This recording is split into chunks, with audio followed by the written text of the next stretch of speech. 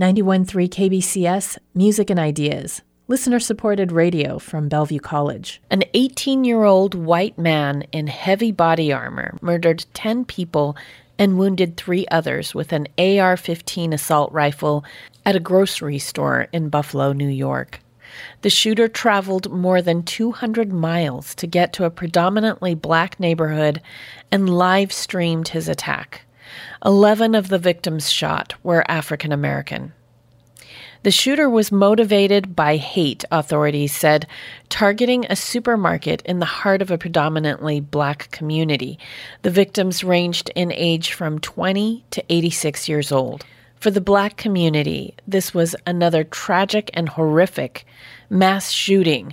KBCS reporter Kevin P. Henry interviewed 2 local African-American mental health counselors who talked about the emotional effects of trauma that many black people and other people of color are feeling in the wake of the murders in Buffalo.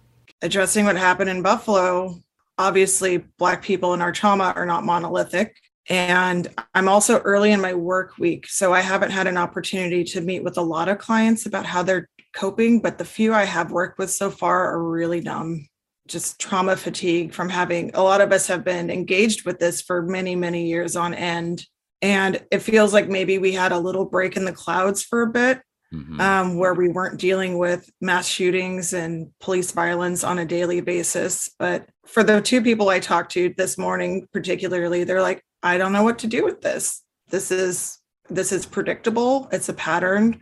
We've had every opportunity to move the needle on this issue, and it doesn't happen. And a lot of what they were expressing was just terror for their children. Like, how do we talk to our kids about this? Kids that don't feel safe almost anywhere, including a grocery store now. Well, and that's the thing. I think it's easy to get, I don't know if you call it complacent or even oblivious until something like that shocks you back into reality. But the idea that, it used to be, even when I was growing up, if something bad happened to you, not racially, but the idea was that, oh, you were in the wrong neighborhood, you were out late at night. Now it's like you go to a movie theater, you go to a church. I mean, you would think with the Charleston 9, I think it was 9 black people got mowed down by the white supremacists in South Carolina. You would think they're having a Bible study, when the sky comes in. So there's no place where you can really even go where you feel like, okay, I'm totally protected from this kind of thing. And then I think what happens is, people have things to do, rent to pay and all that. They're not thinking about it, but it's always around us. So I'm wondering, how do people of color exist knowing that there's just in the distance, maybe there's that cloud that's moving toward them, or at least in the distance? I hear you. It's really complicated, especially when I think about the work that we have to do to make ourselves okay with this constant anxiety. Many of us are so exhausted. The last thing we want to do is engage more and put more labor into dealing with this. But something I personally feel really strongly about when it comes to anxiety is we have to engage with it. The more we try to ignore it, the more susceptible we are to even more trauma, PTSD, triggers that we're not aware that we have. And I know everybody talks about mindfulness all the time, and I think a lot of people don't really know what that means. So when I work with people, I really try to be very diverse in how I talk about mindfulness. It could be anything from a meditation practice. I think that's pretty straightforward for a lot of people, and maybe not as accessible. But getting back in your body and being present and making sure that we're not reactive or hypervigilant everywhere, that we are tuned into our nervous system, and that we know that there's things that we can do to really ground ourselves and live our lives. These events probably won't stop happening anytime soon, but we need to be able to leave our houses and go to the grocery store. I have a lot of empathy with telling people like, yeah, you've been through a lot of trouble. Here's some more work you need to do. But I don't think there's a better way through this than to figure out what we need to be centered and grounded within our own bodies and honing in on our nervous system. And to share a little bit about what I do, one of my favorite things is I practice martial arts. I practice Kung Fu, and it helps me get out of my head and back in my body. And I have to be in my body to do the things that are required of me in that space. And I find it to be very meditative, and I do it every week. and I don't ever let the opportunity to practice go.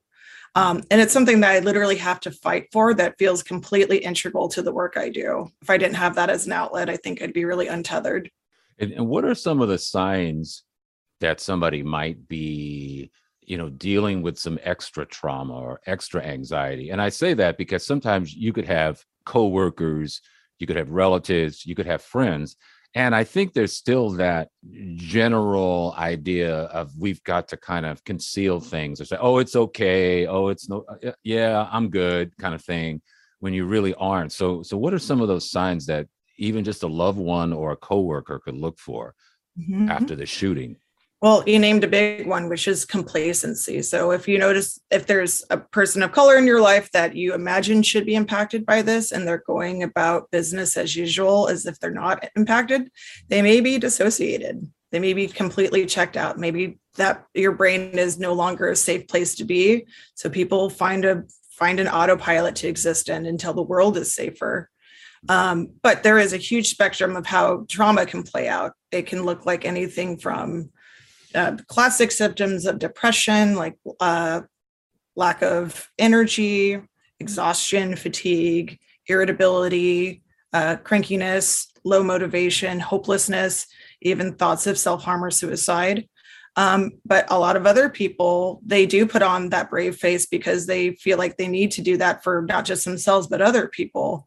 So it can be really hard to tell when somebody's really going through it just because of the various ways people can present when they're in a traumatized place. Do you have any advice for, and it's not always white people, but for the most part, who might have coworkers of color, for instance? I mean, I've heard in the workplace, sometimes people of color complain, hey, George Floyd got killed. Nobody said a word to me. I'm the only Black person in the office. And it's almost as if they're afraid to say something because they'll say the wrong thing. But by not saying something, they come off like they don't care. So do you have any advice for people on how to be supportive? That's a good question. And again, it's not monolithic. But the first thing I think about is the nature of the relationship that you have with this Black peer or coworker. Are you actually friends? Do you routinely go beyond how are you when you guys interact? Or are you just a white person who's aware of your whiteness in proximity to a Black person, and you have a need to address it because you yourself are uncomfortable? So being really clear about the why behind your engagement. Is it so that you feel like you're doing the best work, but you're not actually mindful of what that person's needs are? And if you don't have a relationship with this person at all, I think it can be really problematic to only approach them when there's like racialized trauma going on. So I always think that white people really need to have their own communities to do the deep processing. If you do happen to have a close personal relationship with a Black person during these times, by all means, check in, ask if they need anything, let them know that they're seen and heard. And also, don't try to be a white knight. Don't try to assume that you know what this person needs.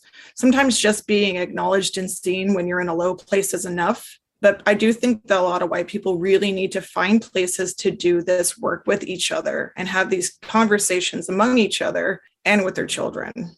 Question that I always like to ask of anyone who works with people in crisis, for instance, or having challenges is how do you as a therapist, as a counselor, I guess, find that happy medium where you can be empathetic and supportive, but not take on too much, especially, emotionally when it's something that you're talking about Black people being killed. I mean, it's not like, oh, my client can't pay their rent, so they're stressed out. Let me deal with that. This is like, okay, 11 Black people just died over the weekend. So how do you reconcile that within yourself, really, so that you're able to take care of yourself, but also do your job at the same time? I appreciate that question.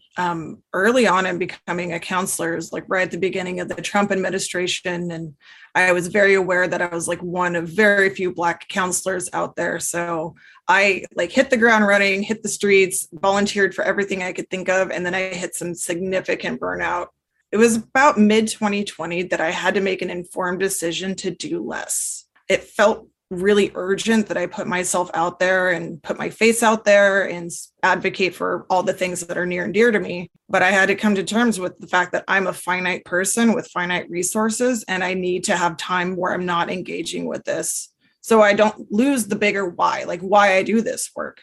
I want to live like a strong, fulfilling, powerful life. And I can't do that if I'm burning my candle from all sides. Being strategic about where I put my energy and practicing saying no when things don't serve me. And again, just being really mindful about what I'm carrying and what that feels like, not letting myself get so numb that I'm just going through the motions of everything. And then actually challenging myself to find joy. I took up kayaking in the middle of 2020.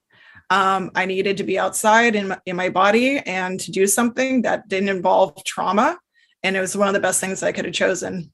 As a Black person, do you ever feel, I guess, some people call it a burden of having to talk about race and to educate people or explain things? I mean, sometimes I hear, Black people say, I'm so tired of having to explain racism and what a microaggression is to somebody. I mean, how do you feel about that? I certainly empathize with people who are not trained professionals who are constantly tapped to do this work, often without compensation, or else there's this expectation that you should want to educate people. So this is where I acknowledge an area of my privilege in that I am half white. I've lived in Seattle my whole life. My partner's white and a lot of my friends are white. I personally don't experience the same type of fatigue that other Black therapists do, or other Black people, I should say, from just engaging with people, because it's a big part of my life. So where I draw my boundaries is that my friends know not to come to me expecting free education. But as a professional, I actually get to be very intentional and strategic about how I do those teachings. That was Ryan Roberson, local therapist and mental health practitioner, interviewed by KBCS's Kevin P. Henry. You're listening to 91.3 KBCS. KBCS's Kevin P. Henry brings us another interview, this time with Michael Swan, who has nearly 20 years of experience as a mental health counselor and practical nurse. He is also the co-chair of the Seattle-King County NAACP Health Committee. You're one person, so you have your own feelings and maybe some trauma associated with what happened in Buffalo. But what is your sense of what people could be going through who are people of color when something like that happens in terms of trauma? Well, I mean, I think there's a lot of fatalism out there right now in the Black community, And what I mean by that is that we don't know when this stuff is going to happen, There's people out there that still, unfortunately, think in ways that are not healthy for society, and there's a lot of difficulty with processing that. I was actually having this conversation with my wife when I was in Arizona last week, and understanding the process of racism, understanding what that looks like. There's no logic to it. There's no rational. There's no sensibility to racism. There's nothing you can do to make sense out of why someone would want to do what this person did in Buffalo. And I think that's the biggest, for me, just personally, that's the biggest difficulty is how do you make sense of this? How do you rationalize such destructive and horrible behavior to take the life of 10 people who are innocently shopping for groceries? You can't. I mean, you can't rationalize that. And I think that's what a lot of folks in the BIPOC community are going through right now. Is how do you make sense out of this? Which is my next question is, what should we look for? Like, for instance, okay, yourself, but if you have a loved one, coworker, what are some of the signs that they might not be dealing with this very well, or that they're traumatized, or even trying to hide the trauma? What can we look for, and how can we be supportive? Well, I've worked with several people who've suffered from trauma, and it's everyone experiences trauma a little bit differently. But generally speaking, what I see with folks is, are they doing what they normally want to do? Right? Are they going out to, you know, catch a baseball game, go to the movies? Are they eating well? Are they taking care of their bodies? Are they taking care of their kids? Are they taking care of their responsibilities in life? Are they excessively down on themselves? Are they expressing negative emotions more frequently than usual? Are they saying that they're not okay, right? Are we able to sit down and listen to them? And are they making that indication that they're not okay, right? Are they speaking about wanting to harm themselves or other people? Are they withdrawing? There's so many things that we can look at to recognize if someone has symptoms of trauma. Are they hypervigilant, right? Are they expressing more discussion over, you know, I can't sleep because I'm afraid that so and so is going to get me, right? I'm afraid that what happened in Buffalo is going to happen to me in my home, and I'm afraid to sleep. I'm afraid to function normally as I would on a day-to-day basis. I think that's a big red flag there. There's actually a program I highly recommend called Mental Health First Aid, and that's for it's for laymen, non-clinical folks who want to just be able to make the conversation, right? If you notice someone's off and you want to talk to them about mental health first aid is a great place to start. I took it last year. It's a great program. Just being able to get the conversation going, you know, like, hey, I noticed that you're not acting the way you used to act. You're not doing what you used to do. You know, you're not coming out to the movies with us anymore. And you used to come out to the movies with us all the time. I noticed a significant change and I'm concerned and I just want to be there to support you. That's a great place to start. You don't have to have letters behind your name to say, I'm concerned and I want to help, you know? So that would be a good place to start.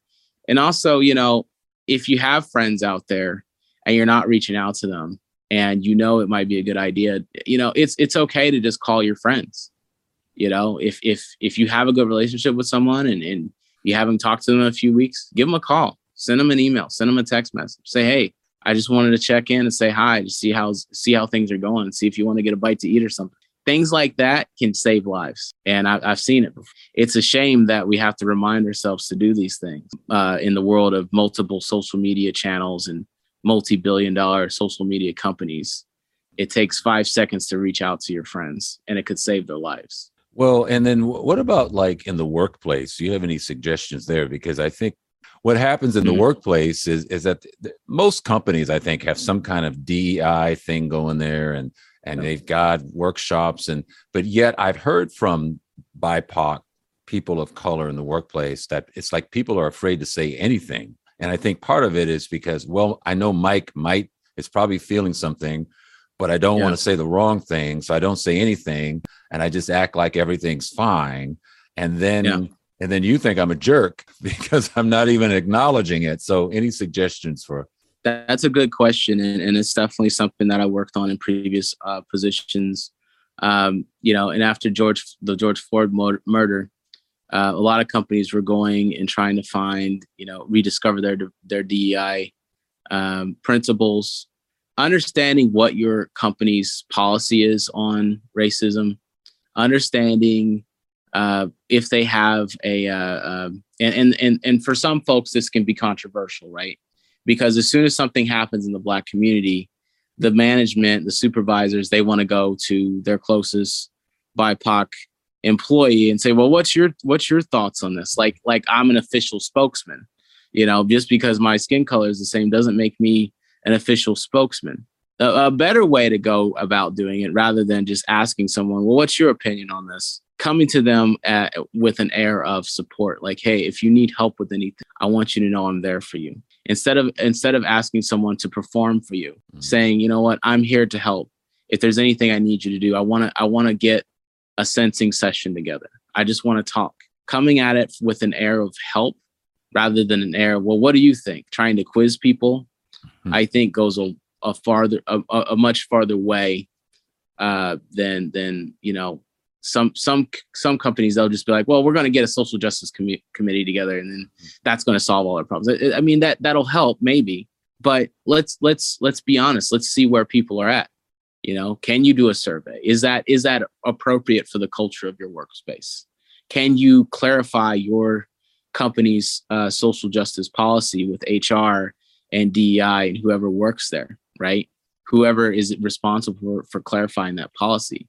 Can you be clear as a leadership team to say, we are against discrimination, we are against racism, we are against persecution of the BIPOC community?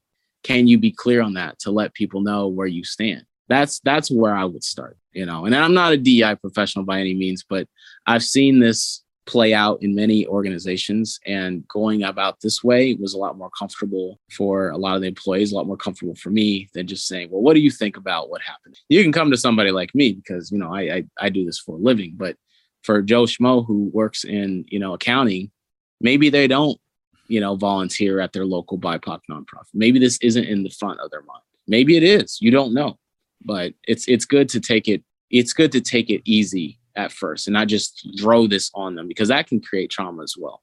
That's a very good points, because it can add to the trauma you're already feeling. And I would just add that to me, it's like grieving, somebody lose a loved one. If that happens and I know the person, I will say, look, I can't imagine what you're feeling, but just know that I'm there, as opposed to me trying to take control of the situation. Well, Mike, I want you to talk to me about what you're feeling. The person might not be ready to talk, but if they know that, hey, I'm here as soon as you want to talk, you're not adding that extra burden, I think, or that extra anxiety on the person Absolutely. As well. The other thing I would just say in terms of the workplace is that, and you kind of alluded to it, is that it's not a check the box. It's not like, hey, okay, we formed this committee, we had this seminar, and now it's all good, because it's an ongoing, ever-present type of situation, because police brutality or shootings, this has been going on for decades, and it's going to continue. So it's not like, oh, it's not going to happen for another 5 years. It could happen next week, actually. And even in the Asian community, there's things happening, and in indigenous communities, it's happening all over. But I think what's really important is that people be aware of it and don't dismiss it as, oh, that's just another crazy person with a mental health issue. This could be the person that's lives across the street from you. Yeah, it's definitely a societal issue. And, what I'm saying too is like, also people are grownups, right? You're working a job, whether it's, building widgets at a factory or working in social services or IT. Everyone who works in these positions, they all have demonstrated some form of proficiency to accomplish that task, right? Which means that we have to give people a chance to think and to process what this means for them. We can't just sit here and try and inject our opinion on everything. Asking people what their thoughts are, asking them what they feel like this means for them, this trauma, whether it's building trauma for them to where they can't sleep at night or not. And validating both. Maybe this doesn't affect people. Maybe they're not affected by what happened in Buffalo as much as the next guy. We have to appreciate that. We have to respect where they're at as well, right? Some people they don't watch the news because it's all bad.